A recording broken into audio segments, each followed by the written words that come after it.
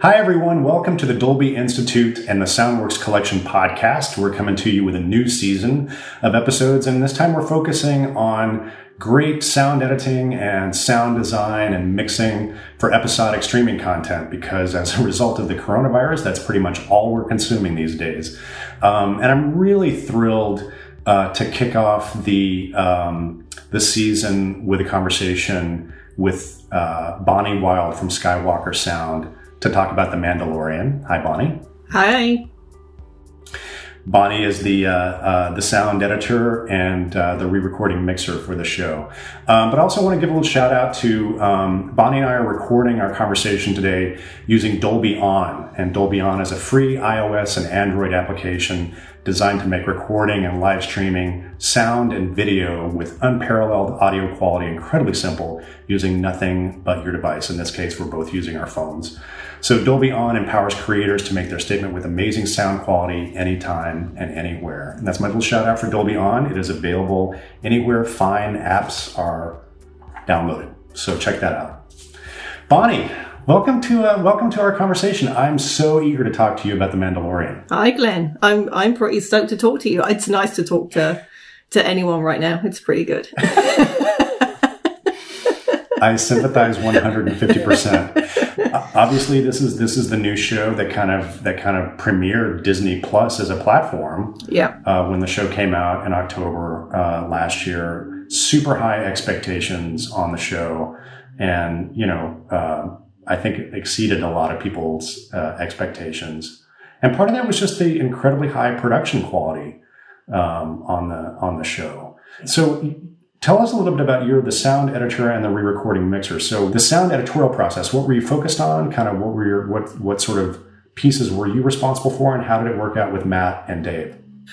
So the way we approached this first season was that I would be responsible for all 8 episodes in terms of just the sound effects. And so I would be the sound effects editor. So Dave Acord, he made like a large palette of sounds to be used. Obviously, we've got new creatures, we've got new ships, we've got new weapons, we've got like a lot of things to be addressed. And Dave, that would do spotting and consultation with Favreau and Filoni, and built out, a library of sounds to be used. For Star Wars in general, like every Star Wars show we work on, we have a new palette, but then we also have the legacy as well, because everything has to feel, obviously, like it's all that galaxy. Everything has to feel coherent and cohesive. So it's blending the old with the new always. And what's like great at this point about the Star Wars library and the resources we have there is that there's so much material now. It's incredible. So that it's a vast cave of wonders. And then, so for all the 8 episodes, I cut all the sound effects. There was a lot of common sense involved, because obviously there's a lot of CGI happening, but also a lot of practical effects as well. So I approached it as like, what isn't going to change that much? Cut it first. So that was a lot of the practical effects I would kind of go through, doing all the practical, which there was a lot of it. There's obviously all the fighting and everything like that, all the fisticuffs going on. So there was a lot to cut. I mean, just in general, there was a lot. It's a busy show. Yeah, it was a busy show. It was like months, it was like really The Mandalorian was like most of my year last year. And then towards the end, as the as the visual effects came in, it was kind of keeping up with all of that and updating all those things. So my job on it would to be a whole pass, and then I would sit down with Dave Acord and we'd go through it and figure out, like, you know, what to change or particular things that should be a particular way. I mean, like, Matt and Dave have such a vast knowledge of everything that I love sitting down and doing reviews with them, because it's always better. Like, it's always better, you know? So it's a good process. And I've worked with them for like many years now. So I start from a point of where they're going to be, you know, happy, and then improve on it. But obviously, you know, this was a new show. So there's new things to consider. There's new people to consider. There's a new audience to consider. There's a lot of things. And, you know, I had to be, you've got to be mindful when you're cutting for TV as well, that, you know, the schedule isn't as generous as working on a movie. So it's just being resourceful with everything you have, you know, kind of, you don't want to overcut it as well. In my mind, like, I'm going to mix this, and I know how much time I have to mix it. And I don't want to be sat there with like tons of stuff that I know I'm not going to use. So it was actually really nice to cut it, because I was going to mix it, and I'm like, okay, I know I'm not going to want that. This is going to be this kind of thing, and you can build it out. Like, I can focus on the thing that I'm going to want to focus on when I'm mixing it. Yeah. I mean, there's coverage. I'm still, when you're effects editing, there's still that part of your brain that's like, I might not. It's like everything gets covered. You don't know. Yeah, and you don't know, like, once you get the music in, how things might play differently. So tell me a little bit about the mix. Were you on a feature film stage, or what was the room where you actually did the mixing? No, I really didn't want to be on a big stage for this. I mean, for a start, I wanted to mix to spec. I was like, I want to hear this how everyone else is going to hear this, and I want that to be like my native mix. You know, sometimes, obviously, when we mix for a feature, then we do a home theatre mix, like, toward the end. But you're not mixing your movie thinking about the home theatre mix. You know, you're going for it. You're mixing it for the environment that you want it to be best heard in. And in this case, it's the same thing. It's like, I'm going to mix for the environment that it's going to be best heard in, which is people's living rooms. So we went on the pod stage. So the I don't know how to describe. Yeah, I think so. For people who don't know, I don't know exactly what the measurements, but it's probably like, I don't know, maybe like 15 feet by 20 feet, something. Yeah, the pod room is kind of it is kind of like a good, you know, living room kind of size. It's generous. It's a not living in San Francisco living room. No, it's a nice living room with a really good sound system. Yeah, it's very nice. And for this show, we were mixing 712. I opted to mix this in 712. So spec wise, it was going to be 714 or 712.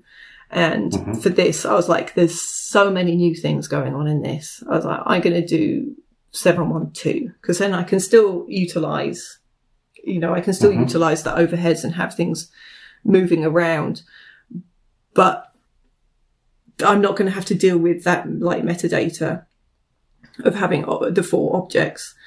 And that was really because I thought, this is the first season.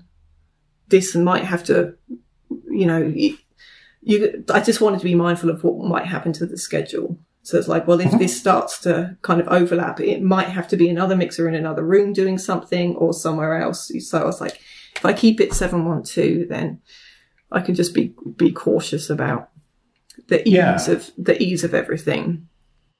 So in this case, were you guys were you mixing natively in Dolby Atmos from the beginning of the project in 712? Yeah. So and were you editing in one space and then going into a pod to mix, or were you in a pod the whole time? So I had my pod the whole time. Yeah. Yeah, that's really key, because then it allows you to sort of obliterate that firewall between editing and mixing, and you can just kind of be working in one headspace the whole time. Definitely. I'm very easygoing. I don't usually make demands about things, but for this, I was like, can I just be in the pod for like 8 months? Can I take up that space? But it made sense because the workflow, the other end was going to be like a streaming workflow. So nothing had to change. If production wanted to open up my room at some point to talk to me or to hear anything I was working on, we could do that. We had the ability to do it. And like you say, it's just everything I cut then, you know what it's going to sound like in that environment. And right. Even when I was cutting, I'd be like, maybe I'm going to do that and I'll stick it up there. And I'll be like, either maybe that's too much, I'll take it out, put something else in and that's going to sound good up there. And it's good. It was a luxury, but I did love it. That's fantastic. Tell me a little bit about 7.1.2 in the Dolby Atmos format. So you're using two overhead kind of channels, if you will. How did you use those channels? What did you put in the overheads? What was up there?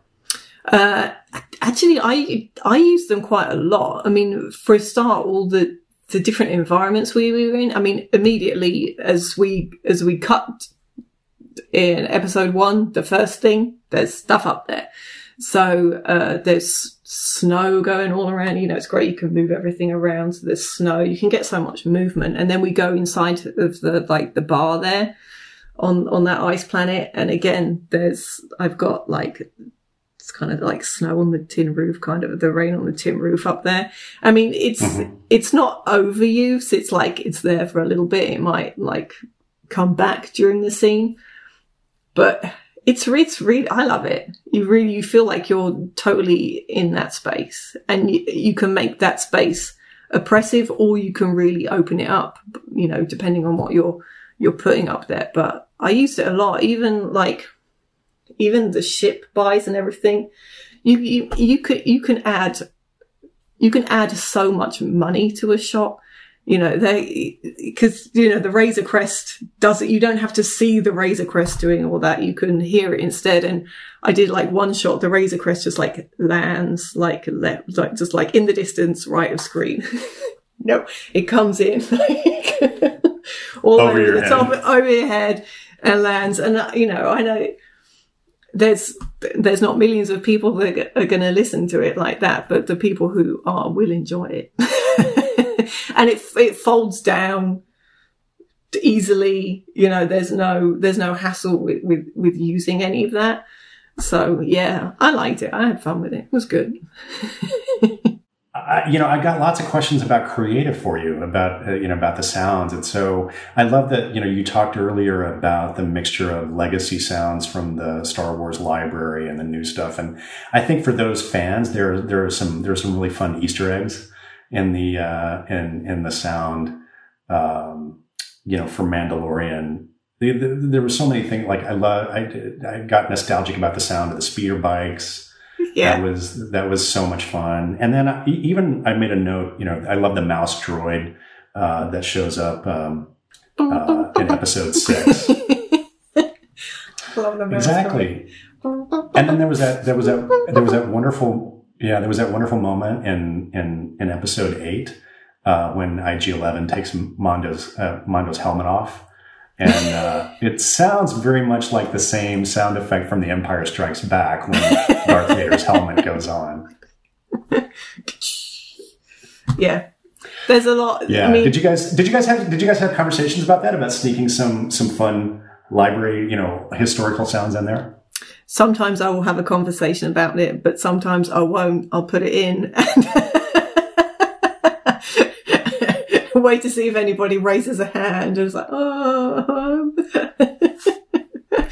But actually, for some of that, like the crew were like really keen to like kind of like use a lot of the legacy, and sometimes we were like, no, it's got to we got to create something new as well, like to go forward. But there's so much fun to be had. It's just kind of, Dave Filoni is really good at this as well. He'll always say, well, if we put that sound in, we're going to be thinking about another moment if it's like too signature. So that's interesting. Yeah. You kind of, you pick where to use your things. And it's usually, I mean, the feel good stuff, because if it makes you feel good, it's going to make you feel good. But yeah, there's things that we'll always try and creep in. But what was great about The Mandalorian as well is that we had a lot of like genuine uses for these things. You know, like we had the carbonite freezing and everything like that. And like, it's like, that was cool. Like on all the Star Wars I've done, like I've never got to do that before. I was like, cool. I get to use those sounds.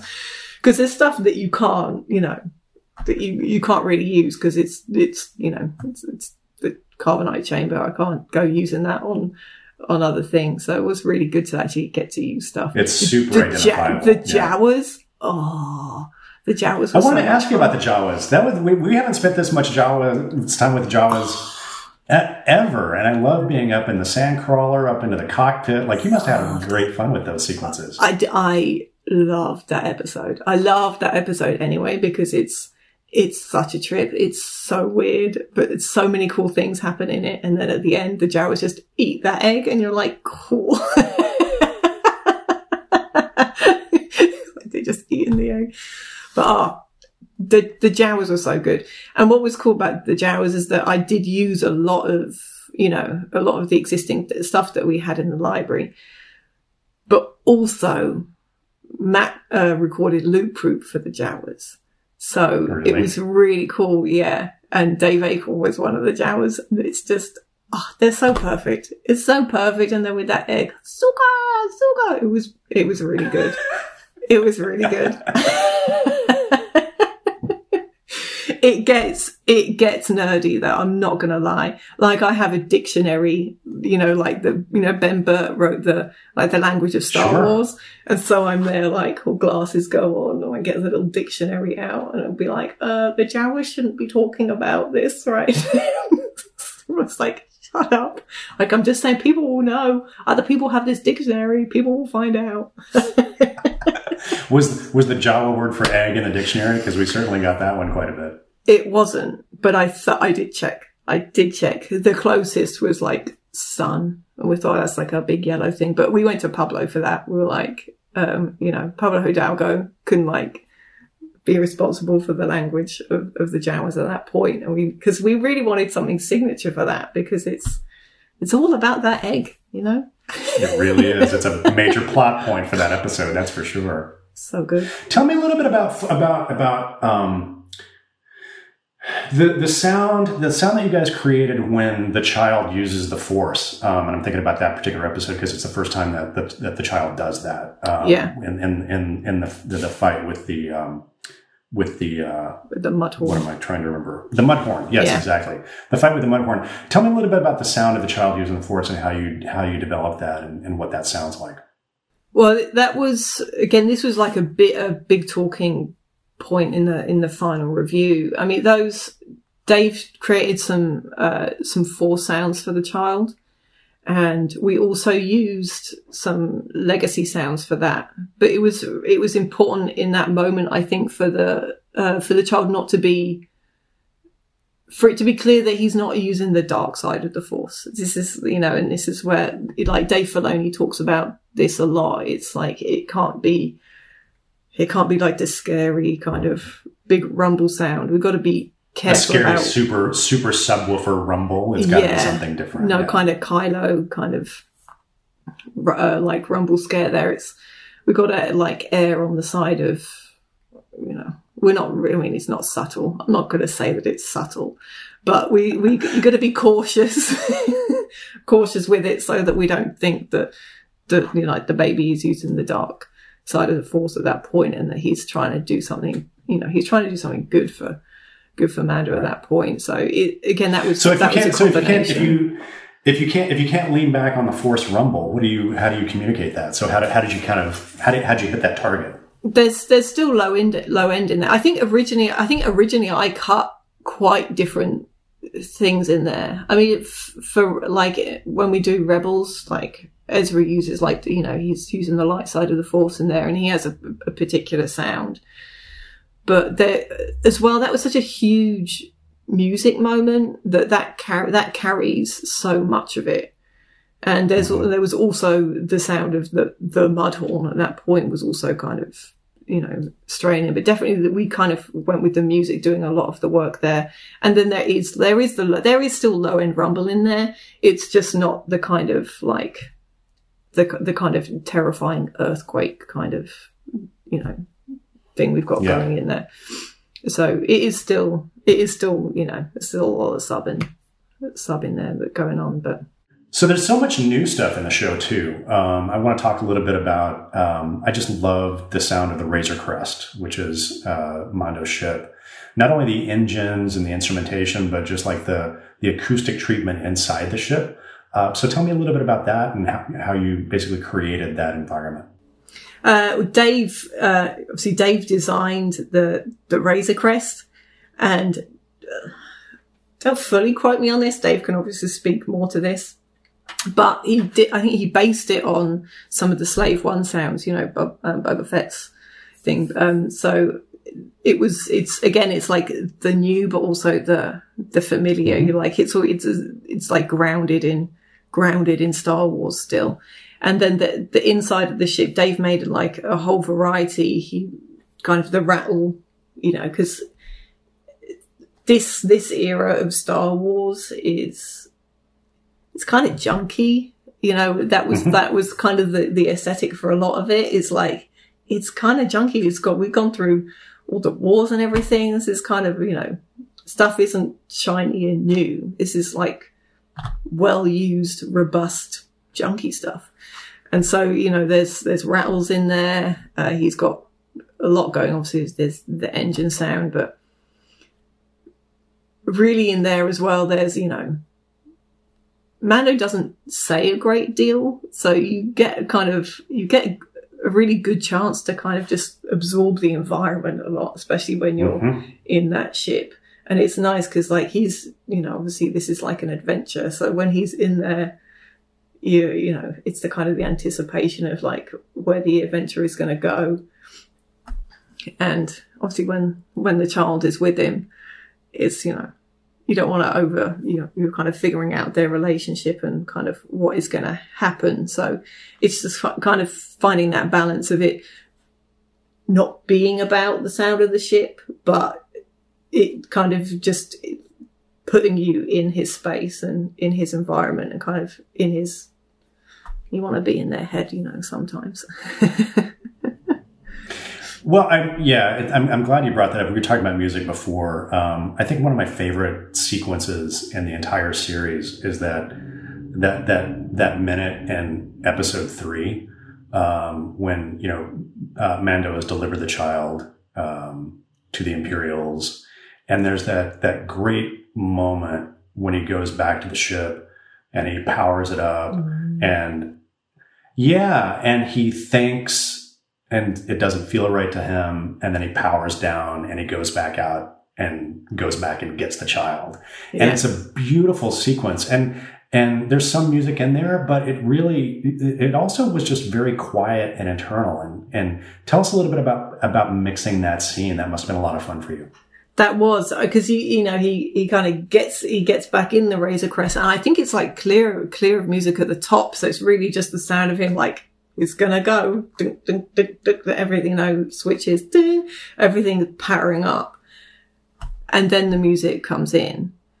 And then the engines are still going there, but there was a real, like, natural moment in that music where when I was mixing it, it's like, that is the point. You can really just feel a lot of it is just, it's like, okay, that's where it's going. It's just like lean on the music and take everything else down until the moment where until when he just he makes the decision, powers down. It's his decision. So it's that point of going from story into emotion and then back to story again to kind of, because that is going to propel him to go back.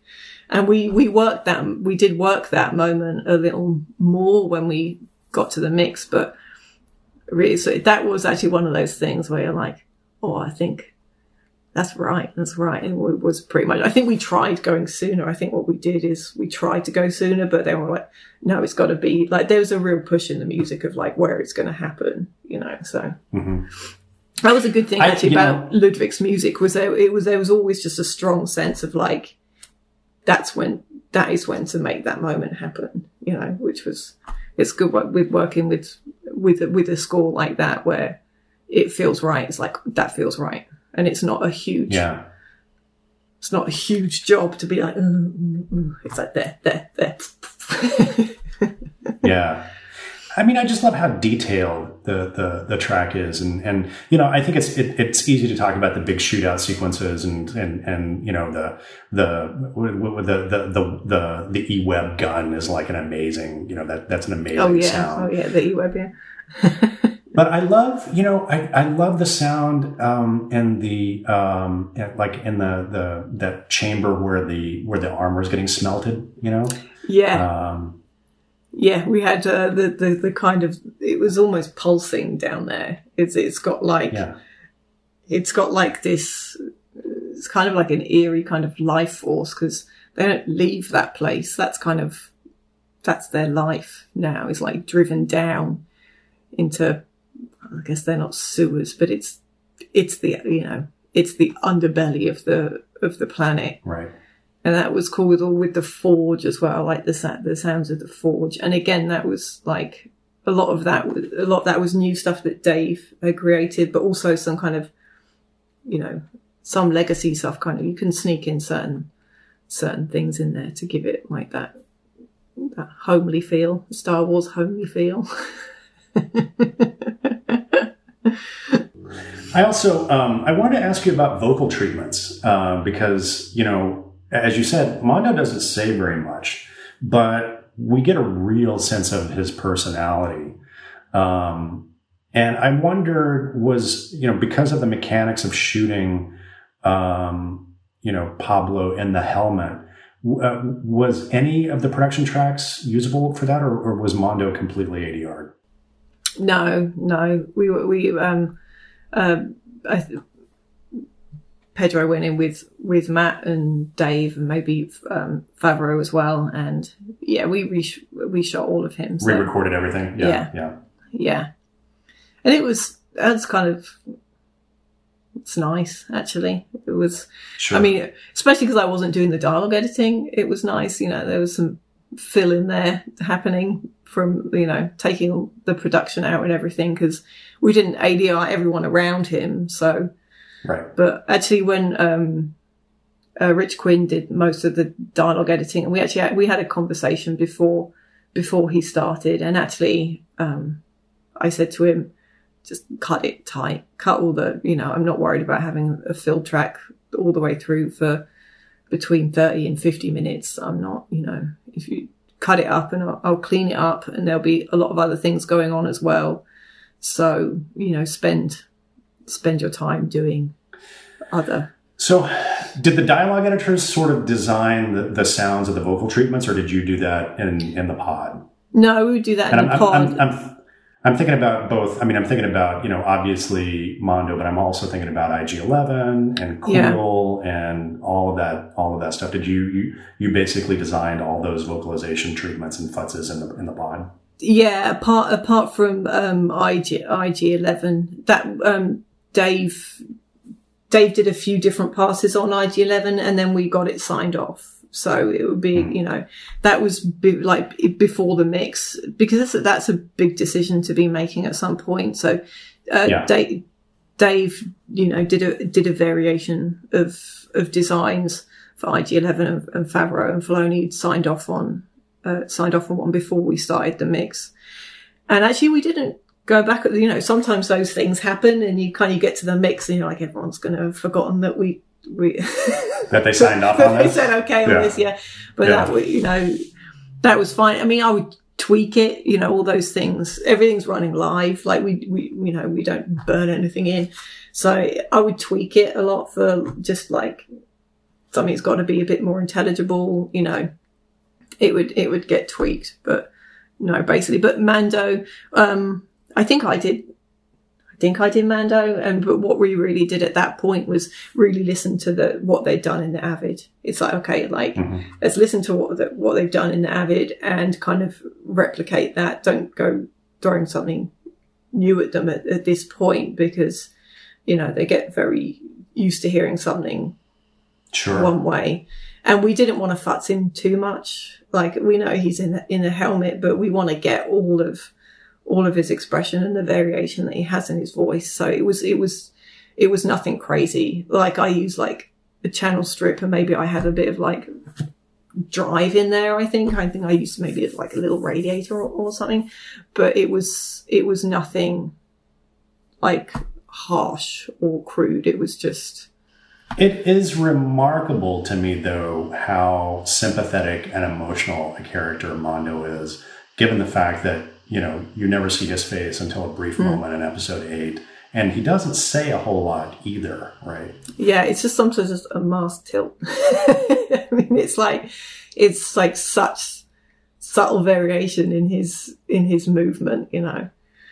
But again, there's all those things to consider when you're doing the sound. Is you don't want to crowd that, because things are subtle. You really just want to make sure you're looking at Mando, like paying attention to him, and that your focus is always there.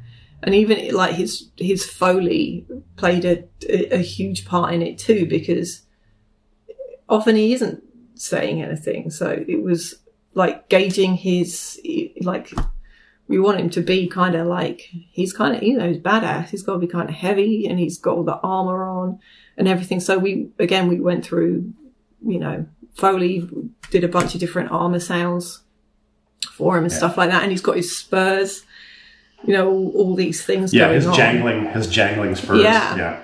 So all these things to consider. And it's like, I think we got to like episode 8, and then somebody went, is his spurs like every time he does his foot? Do we have them all the time? And I was like, oh no. I was like, no, we don't. I just put them in. Yeah. I was like, they're just there like sometimes when it's like just him, you know, like on, like if he's on it, you know, when he's him on it, then they're going to be there. Or, you know, sometimes we just have like the shot of his feet quite often. And it's like, then we get some of it there. But that's also a way that you communicate to the audience that this is a very quiet place. Right? Yeah, because if you can hear Mondo spurs, all the detail of everything. Yeah, but I was like, not all the time, and not that all the time. That would be very distracting. So I mentioned that scene in episode 3 when he powers down and then goes back after the child. But what are some of your favorite scenes and sequences from the show that you love working on?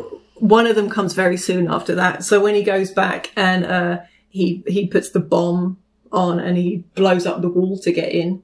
So I loved it where and all the lights are flickering and everything in there. That was one of my favorite ones, because I was keen on the sounds I used in there of all the flickering lights.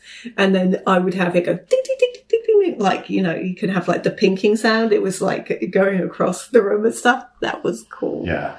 I know. And we do forget about this stuff, don't we?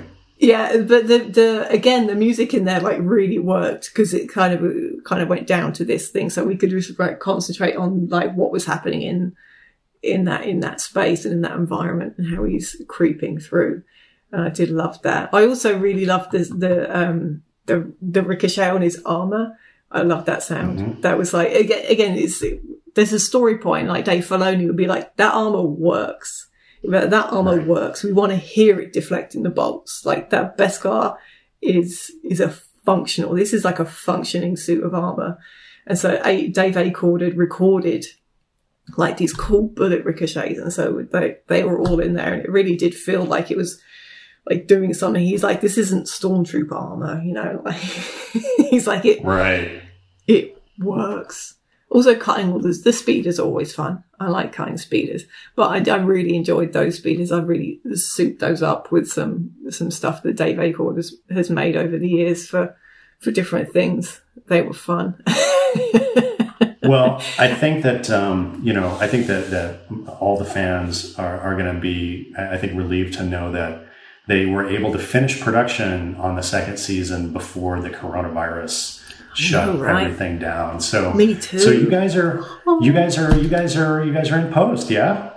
Yeah, I think the schedule is holding. So we're really, really lucky. That is like a huge relief, because pretty much everything else is, is pushing. No one can be shooting anything. So.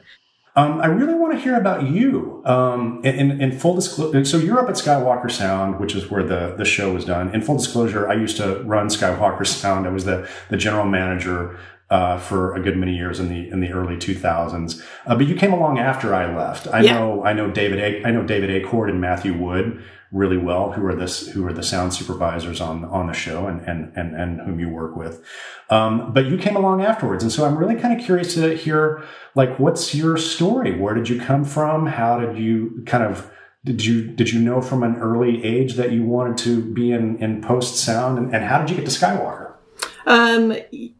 Yeah, I think to all those questions, I've been there now for, it's like I'm coming up on 8 years. But it was definitely the plan, but it seemed like a very unlikely plan. Obviously, I'm not American. I'm from the UK. So, my dad actually was a mixer. So he worked in television in England. He worked for a company called TVS. He did like local programming, TV drama, kid shows, all things like that. So I didn't really think about working in that industry as a kid. It wasn't until I was a teenager and I studied music and I was very interested in music. And I thought maybe music production.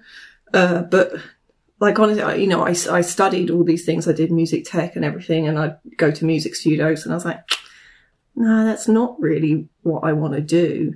And when I graduated college, I did a music degree and graduated.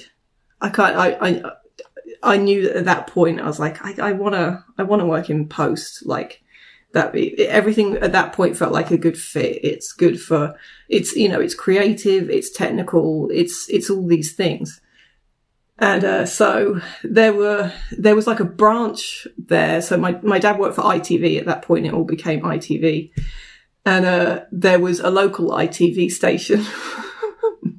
My dad would give me no information. I was like, do you know anyone there? He was like, no. I was like, do you know anyone who knows anyone? No. And he wouldn't. He was not encouraging you to go into this business. I think he just wanted to make sure that if I was going to do it, I did it on my own. Like I did it of my own kind of, I'd get off my butt basically and do it myself. He wasn't going to give me the name of anyone and give me a reference. But I got a job there basically working in the kitchen. I was a runner, just making all the editors tea and stuff like that. I did that for a while. That's the classic Richard Hemmes story. Right. Being making tea in the English sound studio. Yeah. And I'd go around, make everyone tea. I kind of worked in the picture editorial for a little bit because there was a job there. I was like, okay, I'll do that. So I'll just like ingest the rushes, the dailies, ingest the dailies. Until eventually an assistant job came up in the dubbing department. So I was like, hi. And they took me on as a dubbing assistant at that time. And I worked in those studios for 7 or 7.5 years, somewhere around then. And I was an assistant for most of the time. But you're dealing with the consoles and everything and all the backups and it's like a big technical job. And I would also mix the Foley and stuff, and you're learning all the time. So I would sit in with the editors when I could.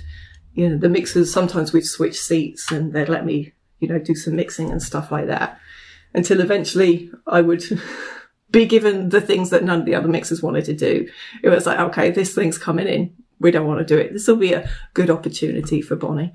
And it was. And it was great. Like, I loved it there. But the studios closed. When HD came in, like everything got assessed. It was like, well, we had studios there where we shot everything. So they were like, to upgrade the studios is like so much money. Close it. And so I went freelance then. And my plan, I was hatching a plan at this point. I was like, if I do this and this and this, like I could get a visa. I could go work at Skywalker. Or not go work at Skywalker, but I could like go to America and do this and do this and somehow get my way to Skywalker. That was like always, it was always a thing. And we'd talk about Skywalker, be like, I wonder what it's like there. Like, they're making their own stuff. And it was this place where technology was always like embraced and pushed. It was, this mythical land. Yeah. I don't really know how I did it, to be honest. But I remember having a conversation. Did you come into work on Star Wars, or were you at Skywalker before you got on? No, I was there before that. I basically started again. Like I did get a visa, moved to America. I was in the country 2 years, I think, before I actually started working there. I was still kind of doing freelance bits and stuff like that to keep going, but I actually started working in the digi department, which I wasn't very good, Glenn. I wasn't very good. But you're right. It's like you got to get your foot in the door. You got to get your foot in the door. Re-imaging systems, not my forte, but I was honest about what I could do. So, again, it was like, we don't really want to do this. Let's get Bonnie will install. I'll install all the plugins. I'll do all the licenses. I'll do all the things that like people aren't keen on doing.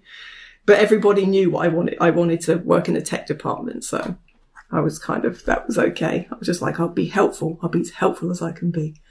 And then worked in the tech department. I was a mix tech on the stages there. Sure. Yeah. And after, again, I think, I was Skywalker 2 or 3 years, I think, before Matt and Dave really stuck their neck out and took a chance on me because they, I hadn't done any editorial or mixing work at Skywalker up until that point.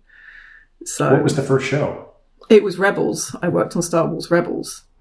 Mm. So Matt and Dave came to me and they were like, hey, can you cut effects? And I'm like, yes. Kind of thinking, maybe I've forgotten how to do that. It's been a couple of years. I was like, yes. And they're like, you worked on TV, right? I was like, I did. And so, yeah, they gave me a shot on the second season of Star Wars Rebels. And, it was great. I was like, yeah. And that was my first time also working with Dave Filoni. So that was the beginning of my like Star Wars trip, which has been pretty great. That's a great story. Well, Bonnie, thanks so much for taking the time today to come on and talk with us about The Mandalorian. It's been great to hear your experiences and sort of kind of how the work came together on this really special show.